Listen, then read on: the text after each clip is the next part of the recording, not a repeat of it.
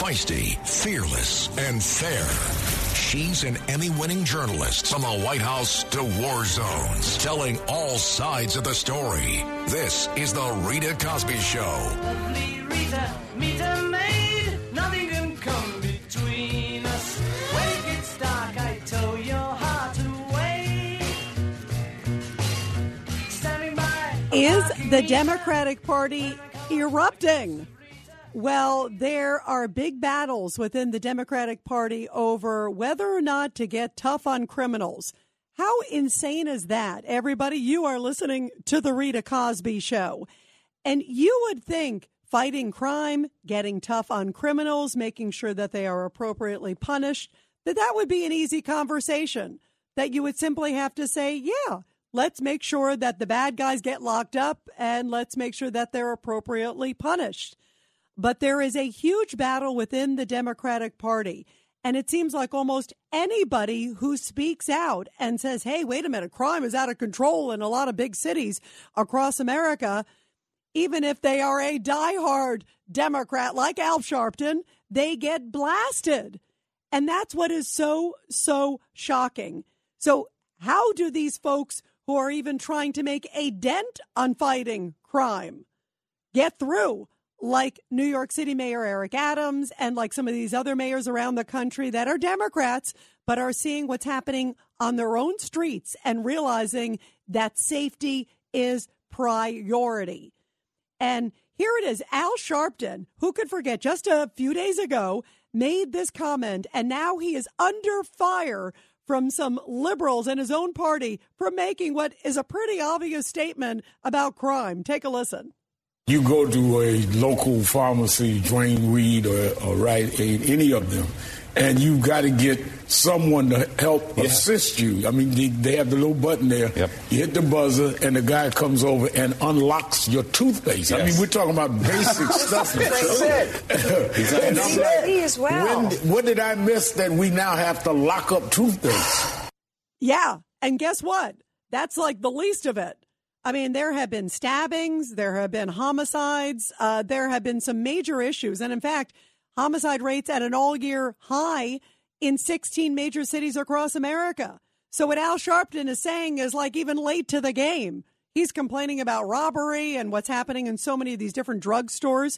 A number of drugstores closing around the country in many, many states because they just can't handle all the robberies that are taking place. They can't hire the security people, because all these different smash and grabs and all these individuals also that are also separately taking lots of stuff out. So there's Al Sharpton saying what we all see with our own two eyes, that robberies are happening, that thefts are happening, that they're going in and taking goods out of grocery stores or taking steaks, as we've seen, out of different stores across the country. And what happens? Al Sharpton gets blasted. How insane is that? Al Sharpton, who has been, one of the biggest, I think, race baiters out there, and one of the people who has been least critical about criminals out there, even he is getting under their ire. These people on the loony-toony left, and you would think that Al Sharpton would be one of them, he's looking like the reasonable one. How crazy is that? I never thought I would say that, but that's what's looked like it's happening tonight. So Al Sharpton comes out, and now he is being blasted by New York Times journalist Nikole Hannah-Jones. She, of course, spearheaded the controversial 1619 project, and she basically said that Al Sharpton's out of touch. She said that he has no idea what's going on and that he is, quote, now backing the carceral state, the incarcerated state, that he is part of the lock them all up in the prison system, incarcerate them, part of the authoritarian carceral state. Can you believe that? Here is Al Sharpton, who is, boy, I would not put him anywhere near on the conservative spectrum or on the hard crime-fighting spectrum, and yet he's not liberal enough for these people. It's like there is no satiating these people, and now he is coming under fire. They said the drumbeat for continued mass incarceration is really horrific to watch. A person stealing steak is not national news, and there have always been thefts from stores. This is how you legitimize the carceral state. So in other words, they are justifying being able to steal and take things such as toothpaste, like Al Sharpton was talking about, steaks, food, whatever you want to take, just like many of them were doing during the riots of 2020. Remember the good old summer of love? And you can legitimize it because it's, quote, part of the state that locks people up. That, to me, is insane. That is absolute, and it reminds me so much of these BLM protesters who were out there basically saying, you know what, we have a right to doing this because this is reparations. We have a right to do this because, the authorities are always after us. So we can basically take whatever we want and burn whatever we want to burn down and take whatever we want to take down. It is insane. So I want to get your reaction to the fact that here it is. This is the woman with this controversial 1619 project, remember, who wants to teach people that that's the beginning of America, not 1776. This is this whole issue where they want to rewrite history, essentially. And she's saying that theft is how you legitimize the carceral state, the incarceration state. And that's what these people are only there to incarcerate us. And we legitimize it, by getting these thefts. We do this. We're allowed to basically do this. This, to me, is outrageous. What are your thoughts about this, everybody? It's 1-800-848-9222, 1-800-848-9222. And this comes at a time where Eric Adams, the New York City mayor, is trying to break through with people on his party because he realizes not only for his own success, but for New York City's success and many people around the country looking at the success, if New York City could turn around, if there's a model. And he's hoping that he can break through with his own party, saying that he is not happy with this sort of no cash bail system, that there needs to be tougher punishment for individuals. And he's not like this diehard, believe me, he's a Democrat. He's not like a diehard tough on crime guy, but he's at least trying to be common sense and seeing that the only way to get a handle on the massive crime in a big city like New York City is to really try to lay down the law in some cases and at least not give criminals a free pass. And this is what he had to say at a faith breakfast today, basically pleading with everybody to finally do something about crime. We want to end gun violence. Let's go into the street and talk to those young men that are pulling the triggers. Letting them know that you believe in them. You can't be just a preacher. You can't be just a rabbi. You can't be just a cop. You can't be just a doctor. You got to go beyond that and give justice to people who are in need. This is the moment to go beyond who we are and move to the level of who we can become. Yeah, and you hear people, some were clapping, some probably weren't clapping at all. They were probably going, heck no, we don't care what he says. And what does it take for these individuals, and I call them the lefty loonies, because that's what I think they are at a time like now where crime is so bad across the country that they are so steadfast in not changing the soft on crime policies that are leading to this revolving door that we are seeing over and over again in so many major cities. They're still talking about defund the police. It's like, are you looking at what's happening across the country and the deaths against police, the murders against police? Are you looking at the crime that's happening around this country? Like, what planet are you on? And then they're also still talking about, no, well, we have to do no cash bail. We have to have sympathy. Tell that to the family members who have lost loved ones. It is outrageous. It is stunning, and it is outrageous. And so this week, here is Eric Adams, and he has a meeting with his legislature, with the New York legislature. It is Democratic run. They're the ones who pushed for this bail reform, the no cash bail. And so he's pleading with them, basically saying, you know what, we need to get a handle on this. We need to do something. And I give him credit for saying, hey, listen, we got to try. We got to try to do something. And this crazy loony lefty, Assemblywoman Latrice Walker of New York, doesn't want to have anything to it. Take a listen to this exchange.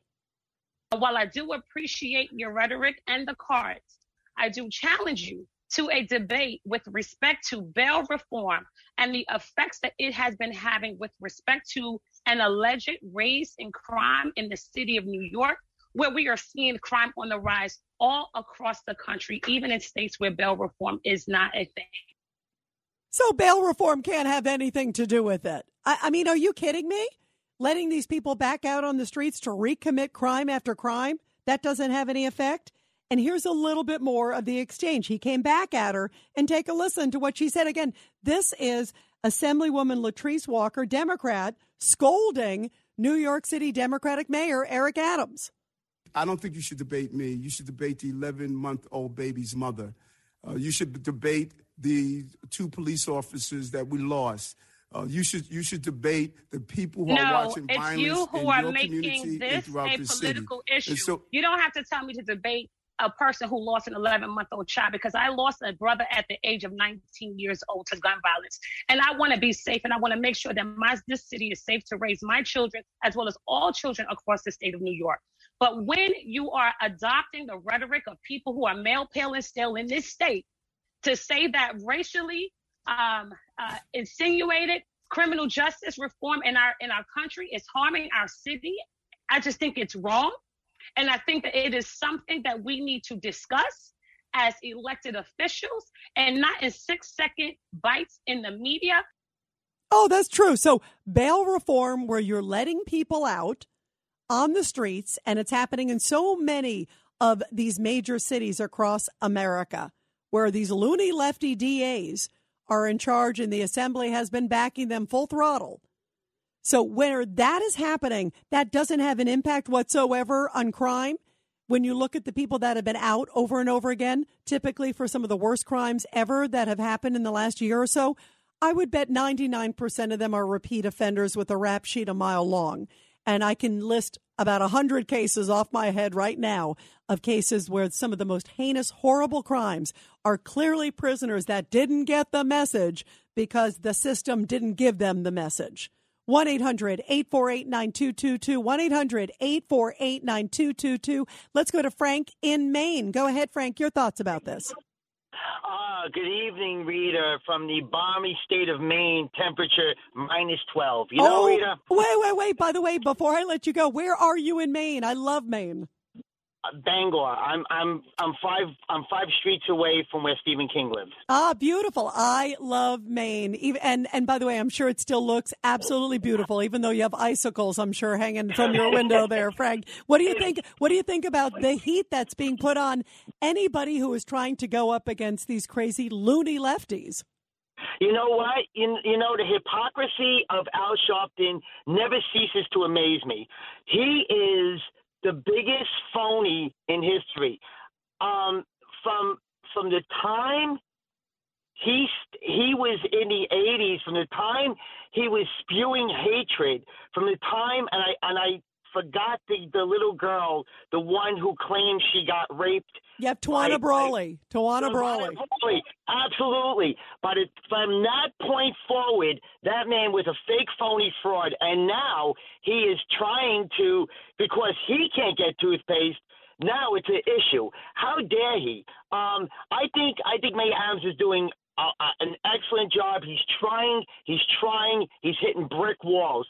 And this is just hypocrisy beyond recognition with these legislators and these assembly people blocking his way, saying, well, I want safe streets, but I don't want safe streets. I want safe streets, but I don't want cops patrolling my safe streets. How dare they, Rita? Yeah, you're right. It's like the different rules. The rules for thee, but not for me. Don't worry about it. As long as I'm safe, don't worry about it, and then when suddenly you're right, like he can't get toothpaste, there's a lot of people who are scared about walking on the streets.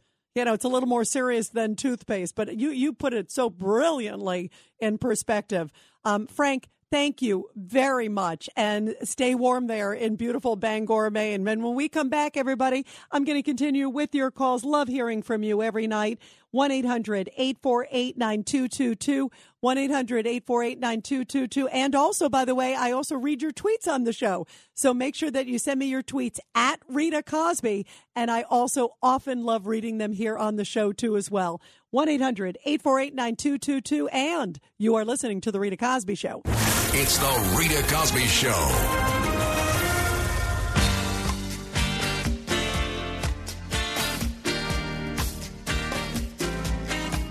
And we are continuing with your calls. Al Sharpton actually getting blasted for complaining about toothpaste and saying crime is getting so bad I can't even get my toothpaste.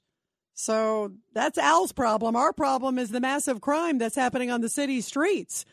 But even the liberal, ultra-liberal lefties, believe it or not, to the left of Al Sharpton, are upset with him complaining about crime.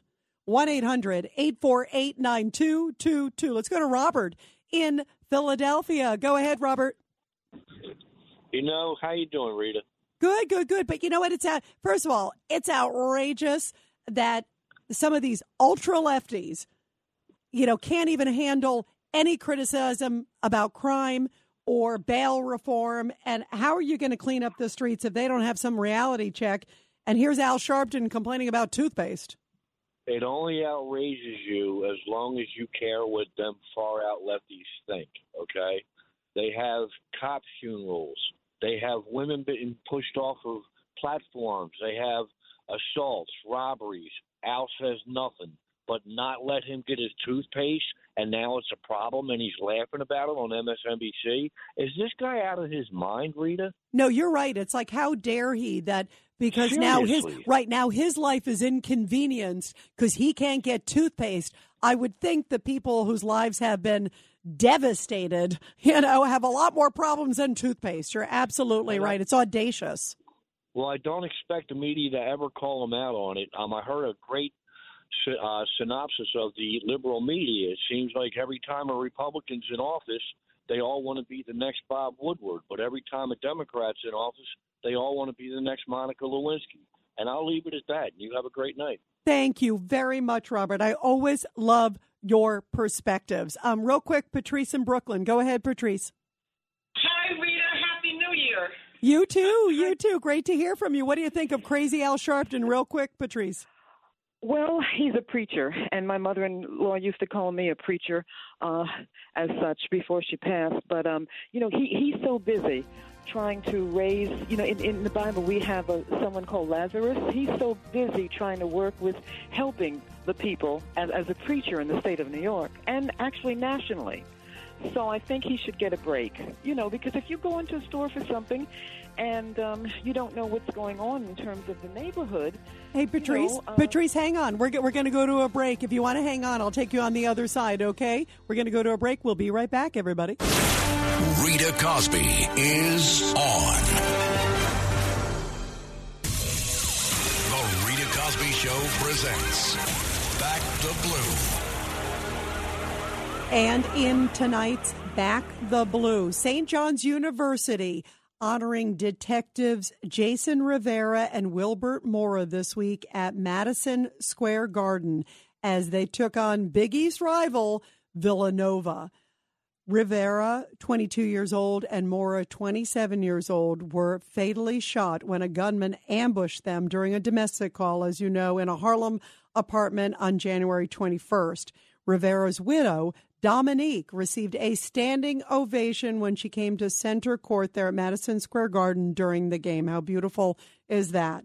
It was an honor to be a part of the especially touching standing ovation, said NYPD First Deputy Commissioner Edward Caban. He said it was especially touching to see the standing ovation and outpouring of love that Detective Rivera's wife received as she stood at half court. And he also thanked St. John's University for taking the time out to honor these great NYPD heroes. And boy, I think about them all the time and think about how difficult it is for our men and women in blue. And of course, it is so tough for them because they're arresting these guys. They're trying to do the best they can, law enforcement across the country. And then you have these liberal DAs, and you also have these very liberal lawmakers in many cities that just don't want to have anything to do with it. You've got the judicial end, you've got the legislative end, and in some cases, they're at different odds. In some cases, they're in the same place and don't want to do anything, no matter how bad crime is across the country. And I want to play something that was really interesting because Eric Adams, the new New York City mayor, was extremely emotional this week when he was talking about what he describes as the bureaucratic failings that led to the shooting death of a guy, an 18-year-old aspiring rapper. His name was Jaquan McKinley. He was killed in Brooklyn over the weekend. And he basically had a story where when he was young, he was taken to a school. He had some severe cognitive disabilities. He kind of fell through the cracks. Then he clearly had a lot of trouble with the law. He was arrested multiple times between 2018 and 2021, including for attempted murder. And then, he got involved in other crimes as well. Clearly somebody who was having a lot of problems with the law. And Eric Adams said we have to do better for people like him so they don't get into situations like this for everybody's sake. Here's a little bit of Eric Adams speaking on that. The story of Jaquan breaks my heart. His story tests my spirit. And we must do better for young people like him. Today, I charge every city agency and department with finding new and better ways to help children like Jaquan. And here is another one, because Eric Adams said it is important that we try to not only bust people and give them stiffer penalties, but also make sure that we do prevention. He's trying to kind of look at it all encompassing. And, listen, I give him credit that he's trying all different directions. That's the key. I mean, if he can kind of be the bridge, but he's got Democrats who don't want to lock him up. I mean, you can't just do prevention and not lock him up. But Eric Adams is trying to do both. Take a listen. If 1,000 children were buried by an earthquake, we would dig until our hands were bloody, until every last one of them was saved. Right now, we must move heaven and earth to help all the young people out there who are on the same path that Jaquan was on. We have a social, moral, human obligation to help all our children. And we also have an obligation to make sure that we are safe on the streets, because, boy, is it a problem. Case in point, sound familiar? A career criminal who had a felony charge against him downgraded, as it turns out, at the direction of good old liberal loony Manhattan DA Alvin Bragg, turns out to be busted again. And it happened just about a day or so. And an unprovoked sucker punch attack on a city sanitation worker. This 30-year-old guy snuck up from behind a 55-year-old man who was collecting trash. Here's a guy collecting trash, just doing his job. Civil servant. It's around 10 in the morning. It's not late at night or anything. And suddenly this guy comes from behind, allegedly clobbers him without warning, causing pain and swelling. And then again, they look at the guy's record. Oh, he had a felony robbery charge. It was downgraded by liberal DA Alvin Bragg. And this is happening in so many cities across America. And by the way, I have a new podcast that we've had out for a few weeks now, which I love. It's called Protecting America. And it's about the principles of what we can do to keep our country safe. And the guest this week is Andrew Giuliani, of course, the son of Rudy Giuliani. And Andrew, of course, the New York GOP gubernatorial candidate, one of the ones running for New York governor and former Trump aide. We were talking about this battle that Eric Adams and a lot of these mayors are having that are trying to get a handle on crime, and yet they are fighting with people in their own party that are from that AOC, Cori Bush, Ilhan Omar wing. Take a listen. Here's a little bit of a preview of a podcast that's going to go up tomorrow. You can get it. You can go on WABCRadio.com. You can check it out there. Also on Twitter. I'll put it on my Twitter feed, at Rita Cosby. We'll put it up midday tomorrow. But this conversation was so powerful. Take a listen to Andrew Giuliani talking about the battle that Eric Adams and other Democrats that are trying to make a difference are doing. Are you astounded that there are still a handful of New York politicians who, in the height of all of this combination that we're talking about, there are legislators who are still saying, no, we're not going to change, and also some that are still criticizing police in the middle of it all? One of the reasons why Eric Adams came out of the Democratic nomination, he got the Democratic nomination and then became mayor, is because he was the only Democrat, or the first Democrat, that was willing to acknowledge that there was a crime problem going on. So the fact that they actually don't even look at this and say, well, we're going to keep on ignoring this. I think more Democrats are starting to get the message, though, now, because you're starting to see some of the messaging start to change a little bit on this. But unfortunately, they're looking at the polling numbers and not the actual crime numbers. It should be the crime numbers of New Yorkers and of Americans that are dictating the policy, not the polling numbers. Absolutely, 1,000%. And not just polls should be dictating, not just Mayor Eric Adams. You even hear the tone at President Biden trying to sound like he's being a little tougher on crime, just at least saying the rhetoric. But again, are they looking at it because, oh, gosh, elections right around the corner. Oh, gosh, what a surprise. Americans care about being safe in their homes and safe in the streets. I didn't realize that was some epiphany, but it seems to be for the Democratic Party. It's 1-800-848-9222, 1-800-848-9222. Let's go to Patrice again from Brooklyn. Patrice, I'm so sorry we had to cut you off before, but go ahead. You're terrific. Yeah, Rita, I feel like I'm back on, I'm on television once in a blue moon, and I was in the wings waiting. In the green room. You were in the green room on hold, right? Thank you. Yeah. Any general publicity, I think, is good for preachers. And at least Reverend Sharpton is nonpartisan, which is good for the businesses in New York that hires employees. And it usually helps the general economy that raises and helps realistically and fairly all persons. I worked with Mayor Eric Adams for about 5 or 6 years. On a committee of the community board. And I think he's a very good shepherd as such. When I called originally, I mentioned to your screener, Rita, that perhaps if some of the politicians were a little more centrist or conservative like Mayor Giuliani was for a while, it would be helpful, though. Yeah, I think I look at it, it's interesting, Patrice, I look at it as common sense. And I look at it as just being safe. Whether somebody's a Democrat or Republican, to me, it's more important that they have common sense and just care about each other and care about their communities and care about doing what's right for everybody and protecting the streets so people feel safe when they walk outside, when they feel safe if they're going to somewhere, they feel safe if they're going to a store. But I have 2 questions for you. First, because you worked with Eric Adams, and we've had him here on the show, by the way. I've known Eric a long time.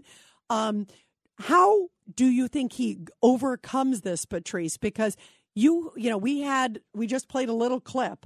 And in fact, let me play this, Patrice. I want to get your reaction. I want to play again. This is 16. This is cut 16. This is an exchange with Eric Adams and Assemblywoman Latrice Walker. And Patrice, you stay on because I want to get your reaction because he is trying to say, hey, we'd like to change this bail reform. We need to get a little tougher. We need to fix things. And he's starting to talk about it. And she's like interrupting him saying, don't tell me what to do. We're not changing anything, basically. So he's hitting a lot of roadblocks. Take a listen, Patrice, and then I want to get you to respond. I don't think you should debate me. You should debate the 11-month-old baby's mother. You should debate the 2 police officers that we lost.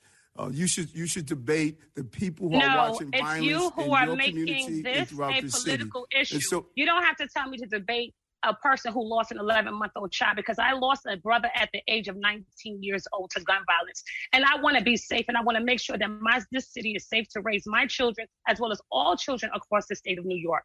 But when you are adopting the rhetoric of people who are male, pale, and stale in this state to say that racially insinuated criminal justice reform in our country is harming our city, I just think it's wrong.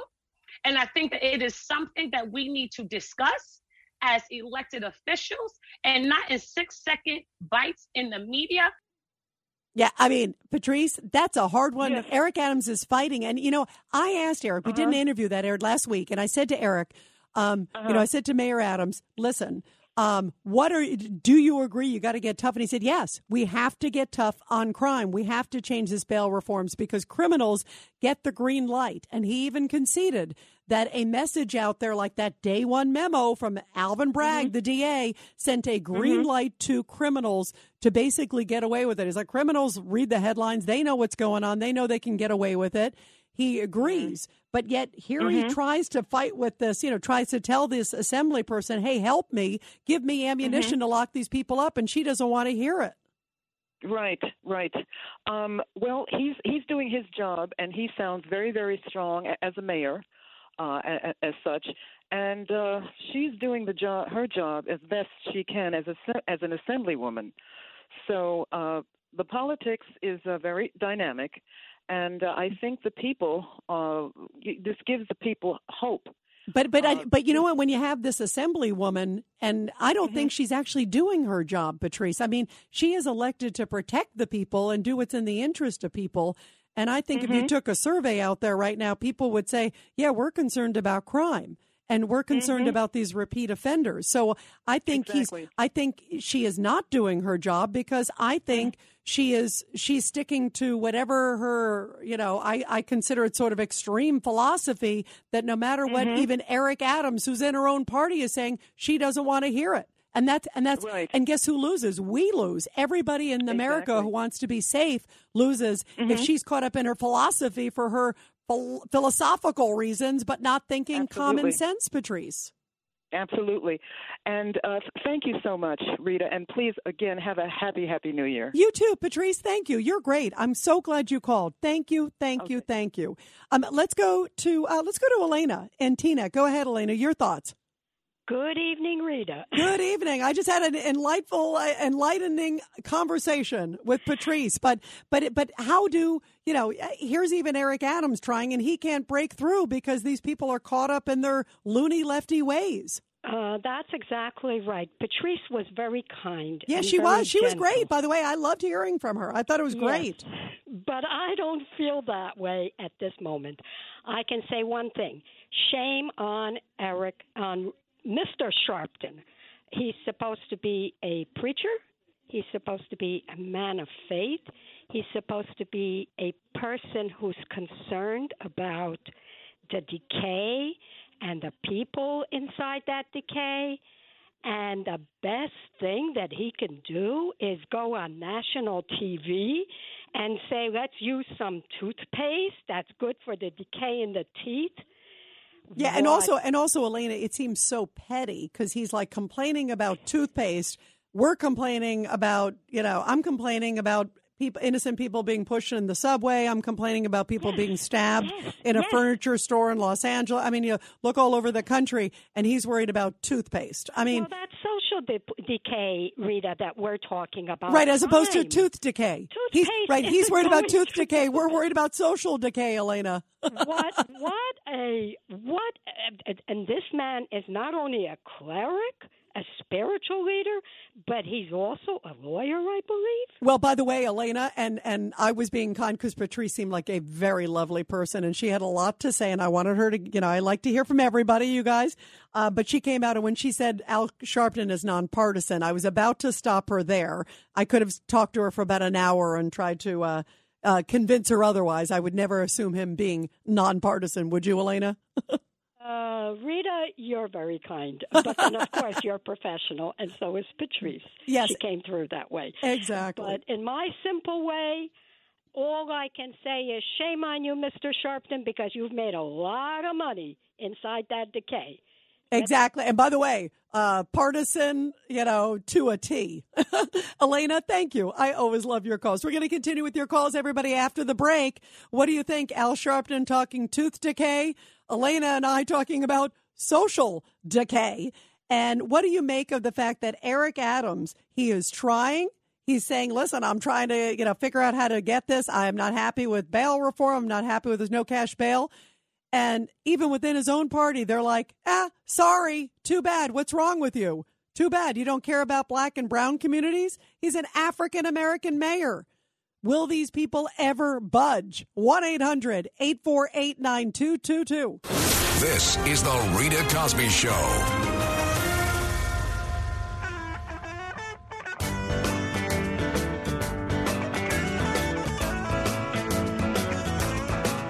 And Al Sharpton complaining about tooth decay. We're talking about social decay and crime escalating in so many cities across America. And New York City Mayor Eric Adams pleading with his own party. Hey, basically help us. And they're like, too bad. You know what? Too bad. You don't care about black and brown people. He's an African-American mayor. I mean, he's a Democrat, too. What more do you want? These loony kazoonie lefties don't even want to acquiesce to someone who is trying to say, let me get my city under control and let me be a beacon to maybe other cities across the country. They won't let them. So how are things going to turn around? This Democratic Party, no wonder it's in the tank if you look at some of the polls. And in fact, the president himself is under 40% approval. It's the first time in a long time that we have seen such a dismal number for President Biden. And that also lumps a lot of people in the Democratic Party because people are reasonable and they're going, what the heck is going on? These people are not looking at reality. They're not looking at the problem on the streets and looking at what we are all dealing with every single day in major cities across the country. 1-800-848-9222. Let's go to Jimmy in Brooklyn. Go ahead, Jim. Yeah, the left, they know they have to stay in power and get reelected to carry out their plans. So they have to change what they're saying only to be able to continue to lead or get elected. The mind, the goals are not changed. It's the way a con artist or a pimp will change the way they talk. It's a matter of changing the tactics. That, by the way, Jimmy, that's a great point because you're right. They're just trying to kind of sell it on a different platter. It's like, hey, would you like stew, or would you like, beautiful soup? That's da-da-da. It's like trying to put a nicer package on it and trying to sell it. And I don't like the facts that suddenly they saw the polls and how bad they're doing in the polls. And it's almost like a concerted effort that, oh, gosh, we got to turn our message because we want to stay in power to what? Do more damage after the election? Let's go to Roxy in Brooklyn. Go ahead, Roxy. Your thoughts. Hi. Nice to speak to you. You too. What do you think? I know Reverend Sharpton. I grew up in the neighborhood that he came out of. He used to wear jogging suits and jerry curl in his hair. I don't know who ordained him. He's nothing but a race data. I wouldn't even call him a reverend. Well, and I think it's interesting, Roxy, because someone had called before, Patrice, who was lovely, but said, he's nonpartisan. And that's the last word I think I would use to describe Al Sharpton. Let's go to Gino. Gino from Hackensack. Go ahead, Gino. Hey, Gino, G.I. Jack back in Hackensack giving best to the Polish princess. Hey, thank you very much. Real quick, Gino, I want to make sure I get you, my friend. I'll be quick. Al Sharpton is an anti-Semitic. He started riots and Jewish businesses, burning them. He's incited riots 30, 40 years ago. I remember all the Crown Heights stuff. I know exactly what you're talking about, Gino. All Crown Heights, Rita, in Harlem, in the Jewish businesses in Harlem. He encouraged the mob to burn them to the ground 50 years ago. Well, that's why, Gino, when I hear his insightful speech, it's like, and now he's inconvenienced by toothpaste. We're inconvenienced by rising crime across the country. We're inconvenienced by worried about our families. I mean, it's audacious of him.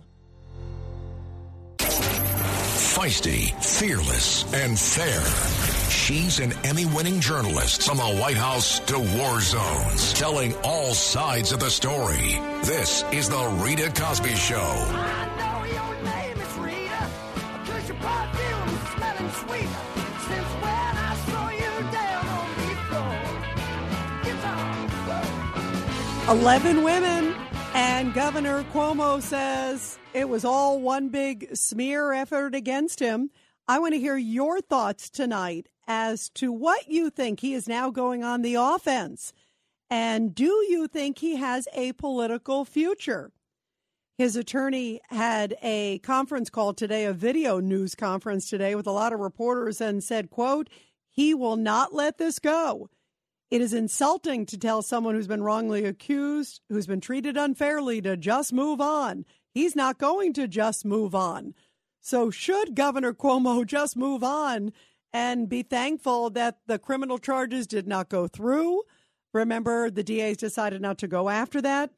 But do you believe that 11 women were just making it up, that it was some concerted smear effort? And he also says that the Attorney General, Letitia James, also could be under attack because she's the one who put the report together that really brought down Andrew Cuomo.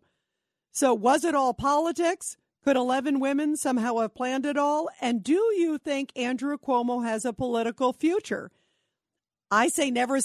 I've talked about Marion Barry, the D.C. mayor. Who knows? You never would have thought he'd come back, and Andrew Cuomo did. What are your thoughts, everybody? 1-800-848-9222.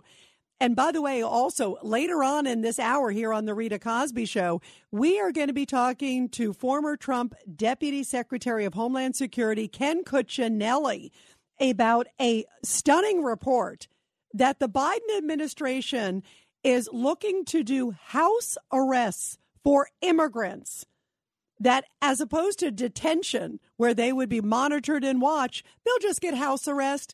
And they really only have to remain at home from 8 p.m. to 8 a.m. because even though they're not supposed to work because they're illegal immigrants, they have jobs. So are we giving them really a lighter way? What incentivizing are we doing to make sure they don't cross the border? Take a listen. This is what Michigan Congresswoman Lisa McClain has to say about the Biden administration's handling of the border. I say shame on President Biden. And when is this administration going to start putting the American people first? And Senator John Kennedy, who I love from Louisiana, had this to say about the border that is wide open. I think that the Biden administration honestly believes in open borders. I think they believe that vetting people at the border is racist. That's wrong, and most Americans disagree. They think vetting people at the border is prudent. And coming up again in just a few minutes, we're going to talk to Ken Cuccinelli, the former Deputy Secretary of Homeland Security, about all of this and a stunning declaration by the Attorney General in Arizona calling what's happening at the border, quote, an invasion. Meantime, Governor Cuomo on the offense. Take a listen to his attorney, Rita Glavin, just a little bit ago. The evidence shows it's not 11 women. It's 0. When you look at the evidence and you apply it to the law, 0 women were sexually harassed. 5 district attorneys opened investigations based on the Attorney General's report and her prejudicial press conference. 5 district attorneys reviewed the evidence. And after looking at the evidence and looking at the law, those 5 district attorneys all announced that they're not going to bring charges. So what's ahead for Andrew Cuomo? And do you believe that 11 of them somehow just made it up? A lot of them didn't know each other. 1-800-848-9222, 1-800-848-9222. Let's go to Benjamin, listening from the land down under in Australia. Go ahead, Benji. Yeah, hi, Rita. So I don't think his situation's as bad as that movie producer guy, Weinstein, but I think his goose is cooked. I don't think he has a political future anymore. He can sell, like, raffle tickets now. Ah, wow. Would you buy raffle tickets from him, or would you be suspicious? I'd give him a number of quarters, and hopefully I would win, like, a chocolate cake or something. Good call. Benji, thank you very much. Love that you're calling all the way from Australia. Thank you so much. Let's go to Stu, who is in Brooklyn. Go ahead, Stu. Great. I'm listening to all this nonsense about the Cuomo and the 5 DAs. The whole thing is political from beginning to end. He's a poster boy for bad behavior by people who are elitist, who are arrogant, and think they don't have to follow the law. So wait, Stu, hang on, Stu. Just so wait, hang on. They look at their Stu, careers. I just want to understand you. I want to make sure we all understand you. Do you believe that he is innocent? Do you believe he was set up? Do you believe clearly 11 people couldn't lie? What do you think? All of the above. I think that the women, where there's smoke, there's fire. Are they all innocent as the Snow White? No, absolutely not. However, having said that, although Stu, I was about to. Beautiful 18-year-old. All right. Just brought a Title IX against a predator. You know, I understand that the behavior of some of these people is outrageous. And as far as his career and his millions, who cares? Who cares? Well, if he becomes governor of New York, we all care. Again, You know, I mean, and I think a lot of people would care. Janice Dean would sure care, remember? She's the one who's been raising holy heck about the nursing homes. And I'm glad that you brought up about your granddaughter because, you know, clearly there were 11 women. On the other hand, you know, he can make the case that the charges didn't go through. There was only really the one because it was more current. It was a current employee. And she said, by the way, that he just suddenly put his hand up her blouse, grabbed her breast. I mean, there's a number of things, tried to kiss her. All those things certainly sound like inappropriate behavior. But then again, the DA also said that there wasn't enough evidence to prosecute. It's hard when it's a he said, she said. You've got the governor. She was willing to testify, the woman, but what other evidence did they have to support it? Obviously, power in numbers when it's 11 women, but it's a very different standard when you're talking civil versus criminal. There's a lot of different layers here. Let's go to William from New Jersey. Go ahead, William. Hi, Rita. Yeah, that was my question. It was like, you know, how was this ever dismissed, you know, when you had 11 women that had all these allegations? Now, there's criminal and yet there's civil. So now why can't they, you know, investigate the perspective of like a civil lawsuit against this guy, you know? It's almost like he's predatory. And now he's got the gumption to step to the plate and say, I want to run again? Give me a break. Yeah. Listen, well, that's why a lot of people are going, are you kidding me? But then guess what? I brought up Marion Barry, the D.C. mayor. Remember the guy who said the blank set me up? Remember? And he was caught doing crack and the whole deal. And he got resoundingly reelected. And he was right there on video smoking it. You know, I mean, there wasn't like any gray there. Whereas Andrew Cuomo saying, where's the proof? Again, it's also very hard to prove because when these incidents happen, it's not like you're going to do them in public either. And again, a lot of it turned out to be a he said, she said. Some of them never pursued it because the window of timing, too, passed. Remember, there was a lot of these happened years ago. The current one was the one that upstate that they were looking at, but then they didn't feel that they had enough. They called it, we did not have enough evidence to go to trial. We did not have enough to prove our case beyond a reasonable doubt. And that doesn't mean it's wrong. What it means is they didn't have enough to prove it. But Andrew Cuomo says, it's wrong. I'm going after them. William, thank you very much. Let's go to Bill in Brooklyn. Go ahead, Bill. Hi, Rita. I definitely love your voice, by the way. Thank you, Bill. I like yours too, Bill. You got a good one, my friend. It's something about your voice. But I definitely believe people have short memories. 6 months ago, a year ago, no way. Cuomo's going to come back. He's going to come back with a vengeance. If they had something on him, they would have nailed him. I believe there's some truth between the 11th women. Maybe there's 4 of them. That's true. Maybe one not. Of them was a state trooper too. Remember, that also adds some credibility too. There's some credibility there, but what happened? Did they have a strong case on him? I believe he's going to come back. He's going to be the Attorney General of New York. Remember this date. Mark it down. He's going to win. He's going to win in the landslide, and he's the old Italian. He's going to come back with a vengeance. Well, and Bill, I contend that he's already doing it because look what happened at CNN. I think there's definitely a role there. Remember, his brother is the one who kind of led, it looks like, to the demise of Jeff Zucker. So I think that vengeance path is already starting. And I agree with you, Bill. He may come back, whether it's there or maybe some other position. Do not rule that out. Who knows, you guys? When we come back, we are going to talk about the stunning new details of migrants being housed under house arrest. Don't worry about detention. That after the break. This is the Rita Cosby Show.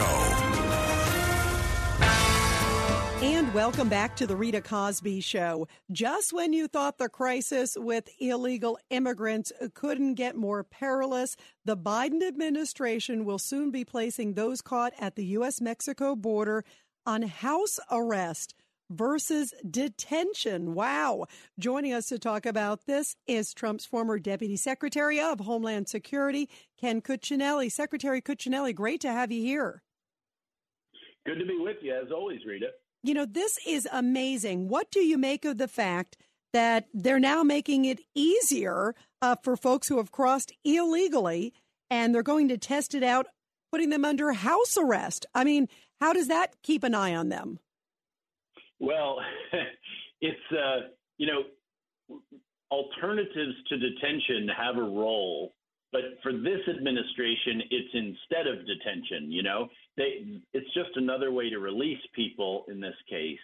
We studied ankle bracelets and all those kinds of things, and they do have a role. They can work in some instances with some folks, but this administration is simply determined not to hold or deport anybody. I mean, we just saw the deportation numbers from last year. ICE only deported about 50,000 people in the whole country. We have 20 million illegals in this country.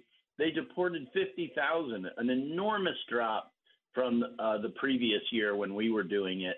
And even that, we had our hands tied so badly, and yet they're down to 50,000. It's barely anything at all. So why the notion that they're holding anybody for deportation is almost silly. What were the deportation numbers under Trump, by the way? Give us a sense. So the last year was about 185,000 or so. It's hard for me to keep fiscal year straight, but figure about 200,000 a year, which is way lower than we need it to be.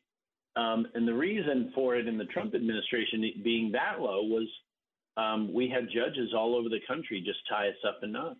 The other thing, too, they weren't coming as much, too, because they knew that it was going to be tougher. That's right. Well, the whole first year, there were record numbers of low crossings, and then judges started to make it clear to illegals all over the world, don't worry, we've got your back. And so they started interfering with the efforts that DHS was making to protect the border, and it became a real litigation hole.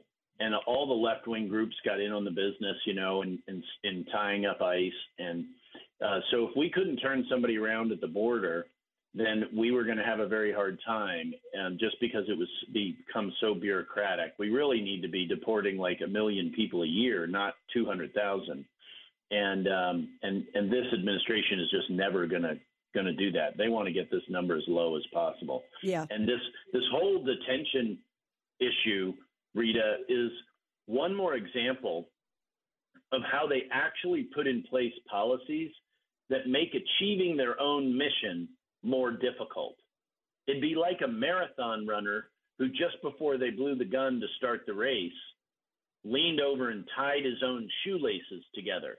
I mean, literally, that's what they're doing to ICE and to the Border Patrol. This is very intentional. They can't get rid of ICE. They can't get rid of the Border Patrol, but they can, by management decisions, make them less and less and less effective. And that's what you see going on here. Yeah, really difficult job for our men and women there that are trying to protect our country. And they are trying to protect us. You, me, and our whole country. We need to pray for these folks. Their morale's in the tank, and we really need them to hold on until they get leadership back that really respects them and honors their service and sacrifice. Absolutely. And everybody, we are talking to President Trump's former Deputy Secretary of Homeland Security, Ken Cuccinelli. The thing on this also, home arrest, that the Biden administration is looking to test. They're planning to test in Houston, Baltimore. What I found astounding, Secretary Cuccinelli, was that they said they have to remain at home from 8 p.m. to 8 a.m., with the exceptions of their job schedules. What's that? Yeah. Why are people we acknowledge are here illegally getting jobs? Why is our government facilitating that? That's outrageous. I mean, we just had a monthly inflation report of 7.5% annually. You know who gets hurt the worst by that? The poor.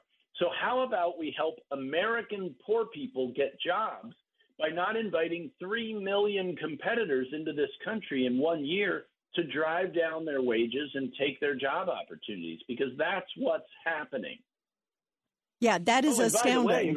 By the way, Rita, who are the American poor? It is disproportionately our minorities. So when somebody wants to say to me, Cuccinelli, you just hate brown people, are you kidding me? It's our own minorities that I'm talking about protecting here in this country, who are unfortunately disproportionately represented among the poor, but they are. So let's help them, not help them with welfare, help protect their opportunity to lift themselves up by their bootstraps. Yeah, absolutely. And putting these folks sort of at the front of the line and to accommodate them on house arrest. And, you know, given what we've heard about the way that the Biden administration has handled the border, I don't have a lot of faith that they're really going to be keeping an eye on things there at the border. I mean, that's the thing that's amazing. You talked about also the numbers. We still do not have the numbers for last year. We have the number of migrant arrests, but we don't have the numbers full-fledged of what's going on. Why are they withholding these numbers and not telling us about the migrant flights? Well, this is all a secret. I mean, when they get caught, the contractors are being told not to talk to the press. They're doing them late at night. They're literally using airports, not main airports. They're not flying to JFK. You know, they fly to 25 miles out of town kind of a thing. And they are sneaking around our own country, using the money to fly illegal aliens into our country that they're supposed to use to fly them back to their home country. And you and I already talked, Rita, they're not deporting people. No, they're importing people. Our own government is participating as a link in the human smuggling chain into the United States of America. It is wrong. Yeah, it absolutely is. Secretary Ken Cuccinelli, please stay with us. I want to continue more because there was a big, major sort of legal decision focused on Arizona, but that could have rippling effects across this country on immigration. Absolutely. And I want to get your take on that after the break. Everybody stay with us. Much more of the Rita Cosby Show right after the break. Rita Cosby is on. The Rita Cosby Show presents Support Our Heroes. And in tonight's Support Our Heroes segment, a Vietnam veteran, Florida resident, Larry Michaelov, and members of his family were presented with a yard sign honoring him as an unsung hero by the We Can Be Heroes Foundation. St. Johns County Sheriff, that's in Point Verdra Beach, which is a beautiful area, by the way, there. He said he wanted to thank this hero for his service during the Vietnam War.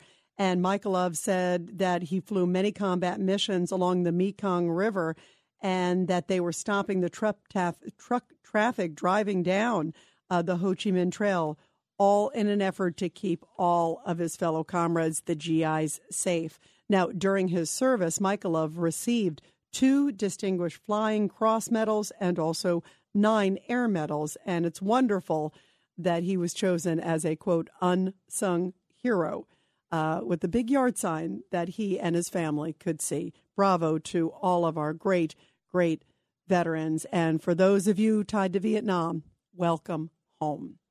And we are talking about protecting the border and protecting security. It's something the veterans certainly know all too well.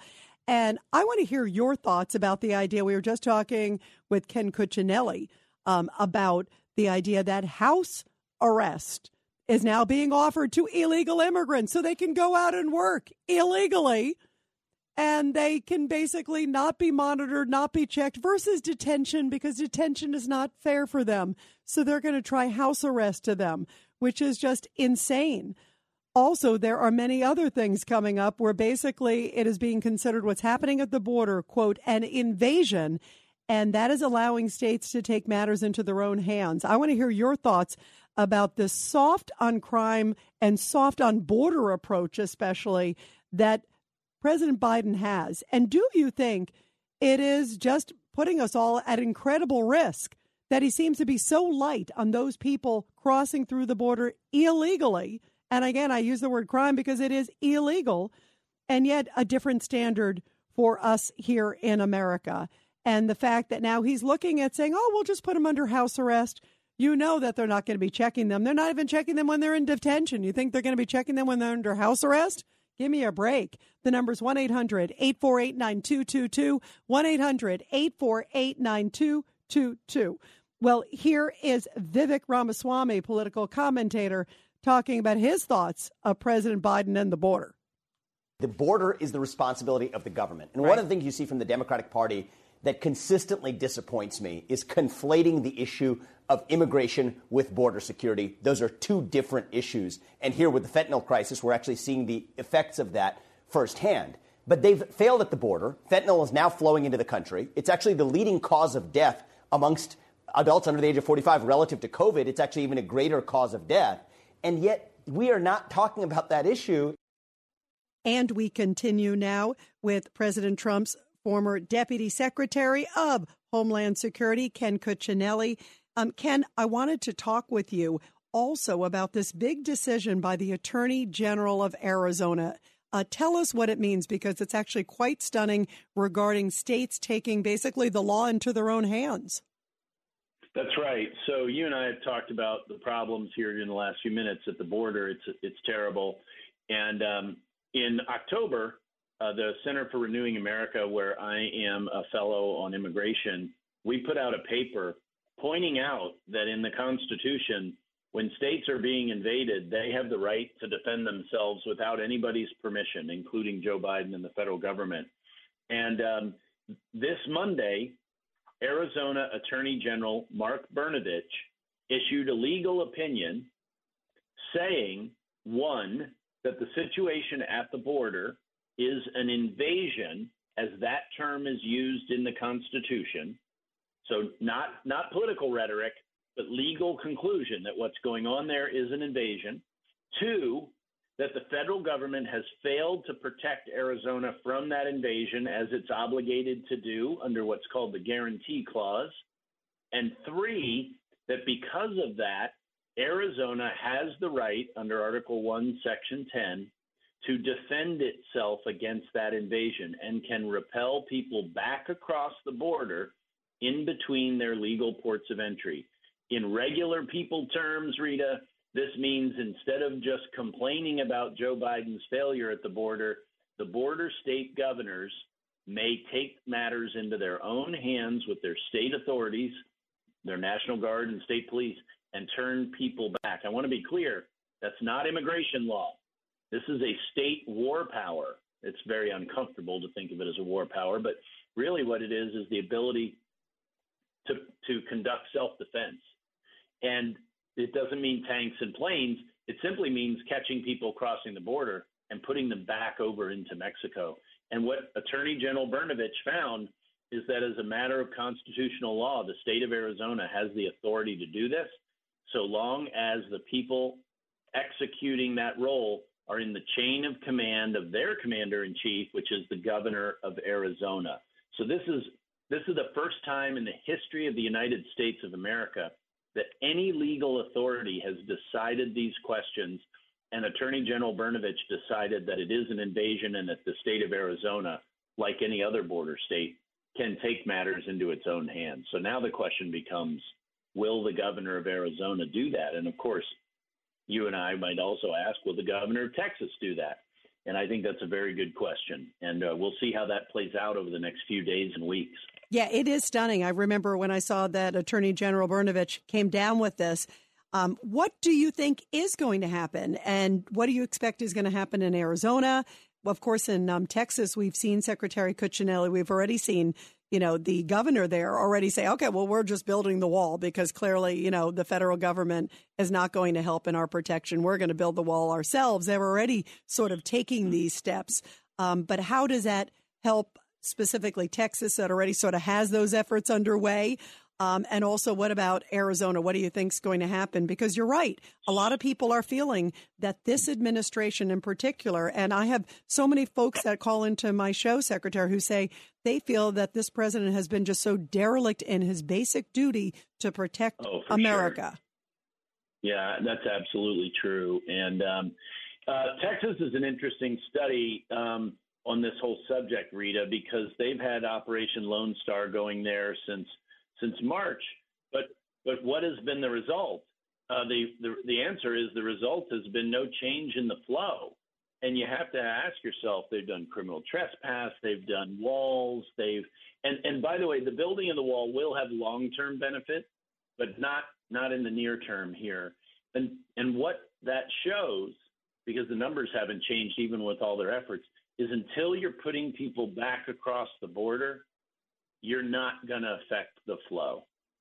Unless these governors are willing to put people back into Mexico and take the political heat for doing it, they are not going to move the numbers. Because let's take the criminal trespass that was so ballyhooed in Texas. when they get caught, the most jail time they get is 30 days.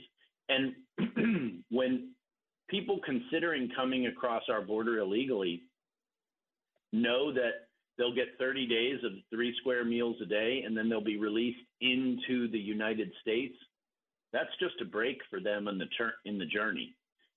It's no big deal to them. It doesn't change their decision-making at all. Like I said, until we are putting people back into Mexico, for us in the Trump administration, we use the Remain in Mexico program to do this. And we also use public health law, because this is not immigration law we're talking about. This is a state constitutional power.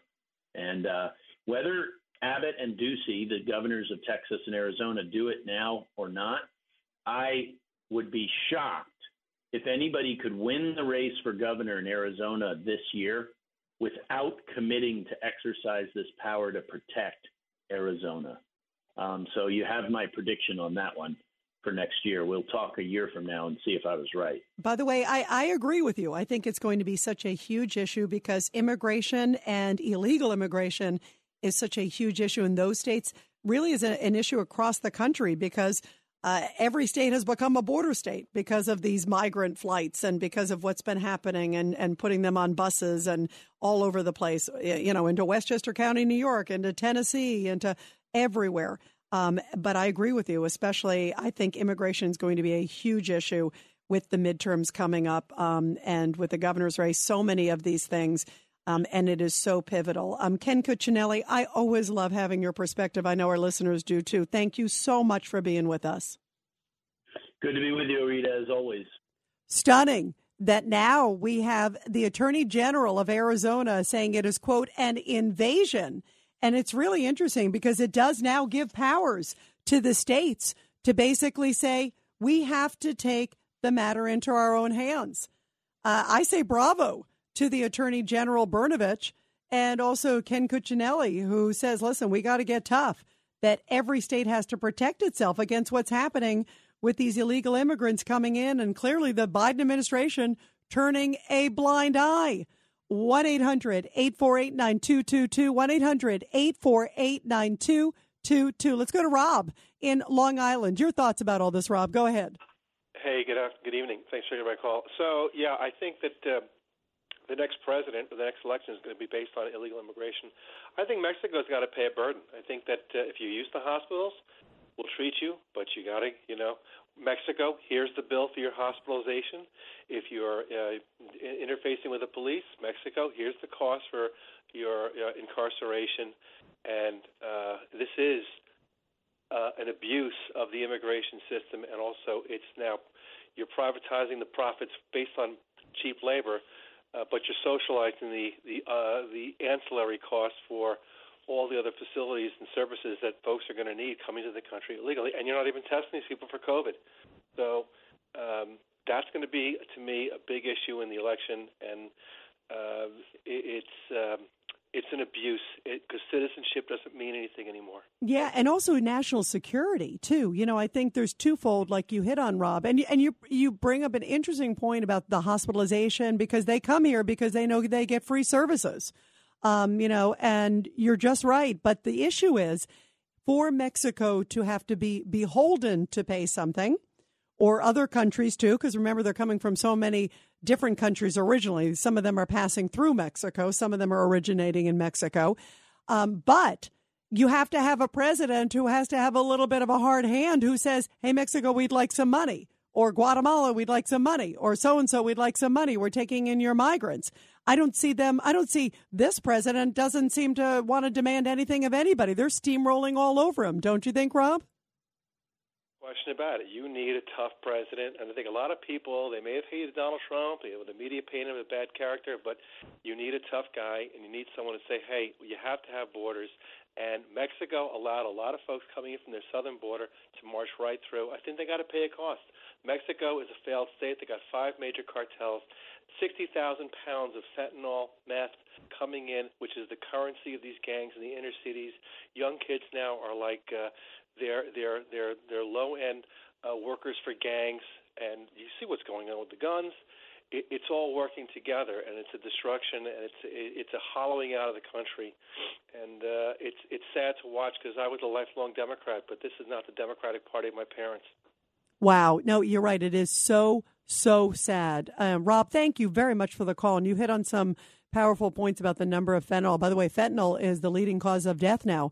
It's amazing. You think about all the things that are out there, not cancer, not car accidents, fentanyl, which is, synthetic opioid, very highly toxic, as you point out, and very, very potent and powerful, a leading cause of death for 18 to 45-year-olds. And in fact, Rob, just to hit on what you were saying, we're putting up tomorrow, I do a podcast every week. It is called Protecting America, and it's something I'm really, really proud of at the Red Apple Networks. And what we do is we put up a podcast and we put it up on Fridays. We're going to put it up midday tomorrow, everybody. I encourage you all to check it out on Red Apple Media. It'll also be on WABCRadio.com. It'll also be on my social media, at Rita Cosby. You can go on Twitter and you'll see it up there. We'll put it midday because I talked to Andrew Giuliani, who is running for governor in New York, son of Rudy Giuliani, great crime fighters, both of them.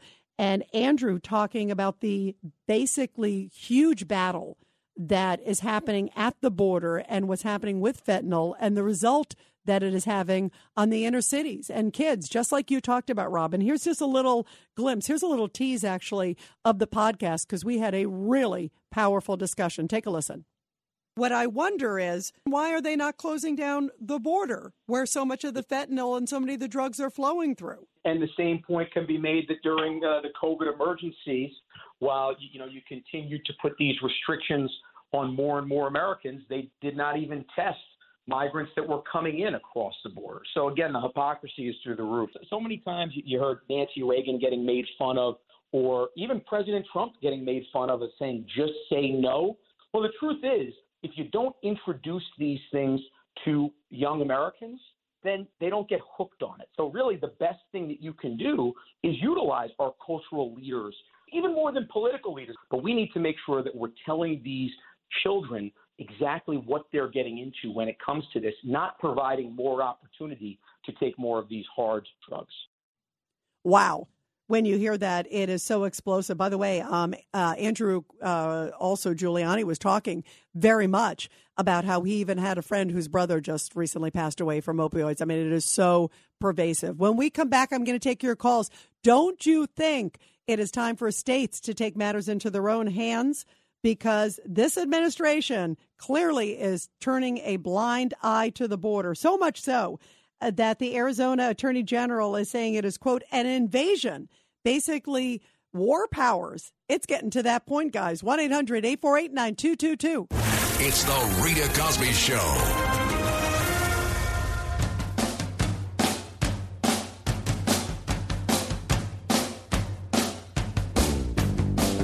And you are listening to the Rita Cosby Show. We are talking about some big developments happening at the border.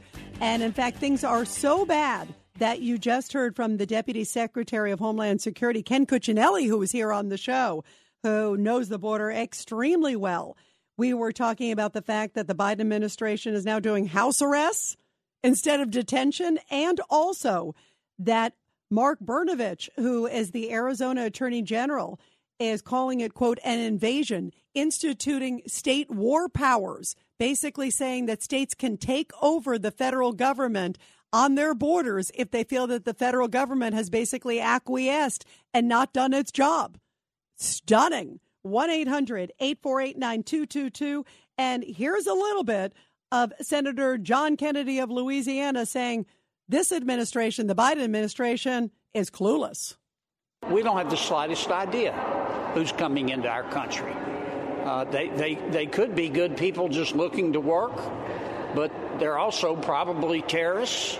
They're gangbangers. They're drug dealers. They're convicted felons, and they're coming from all over the world. And President Biden and his people are welcoming them.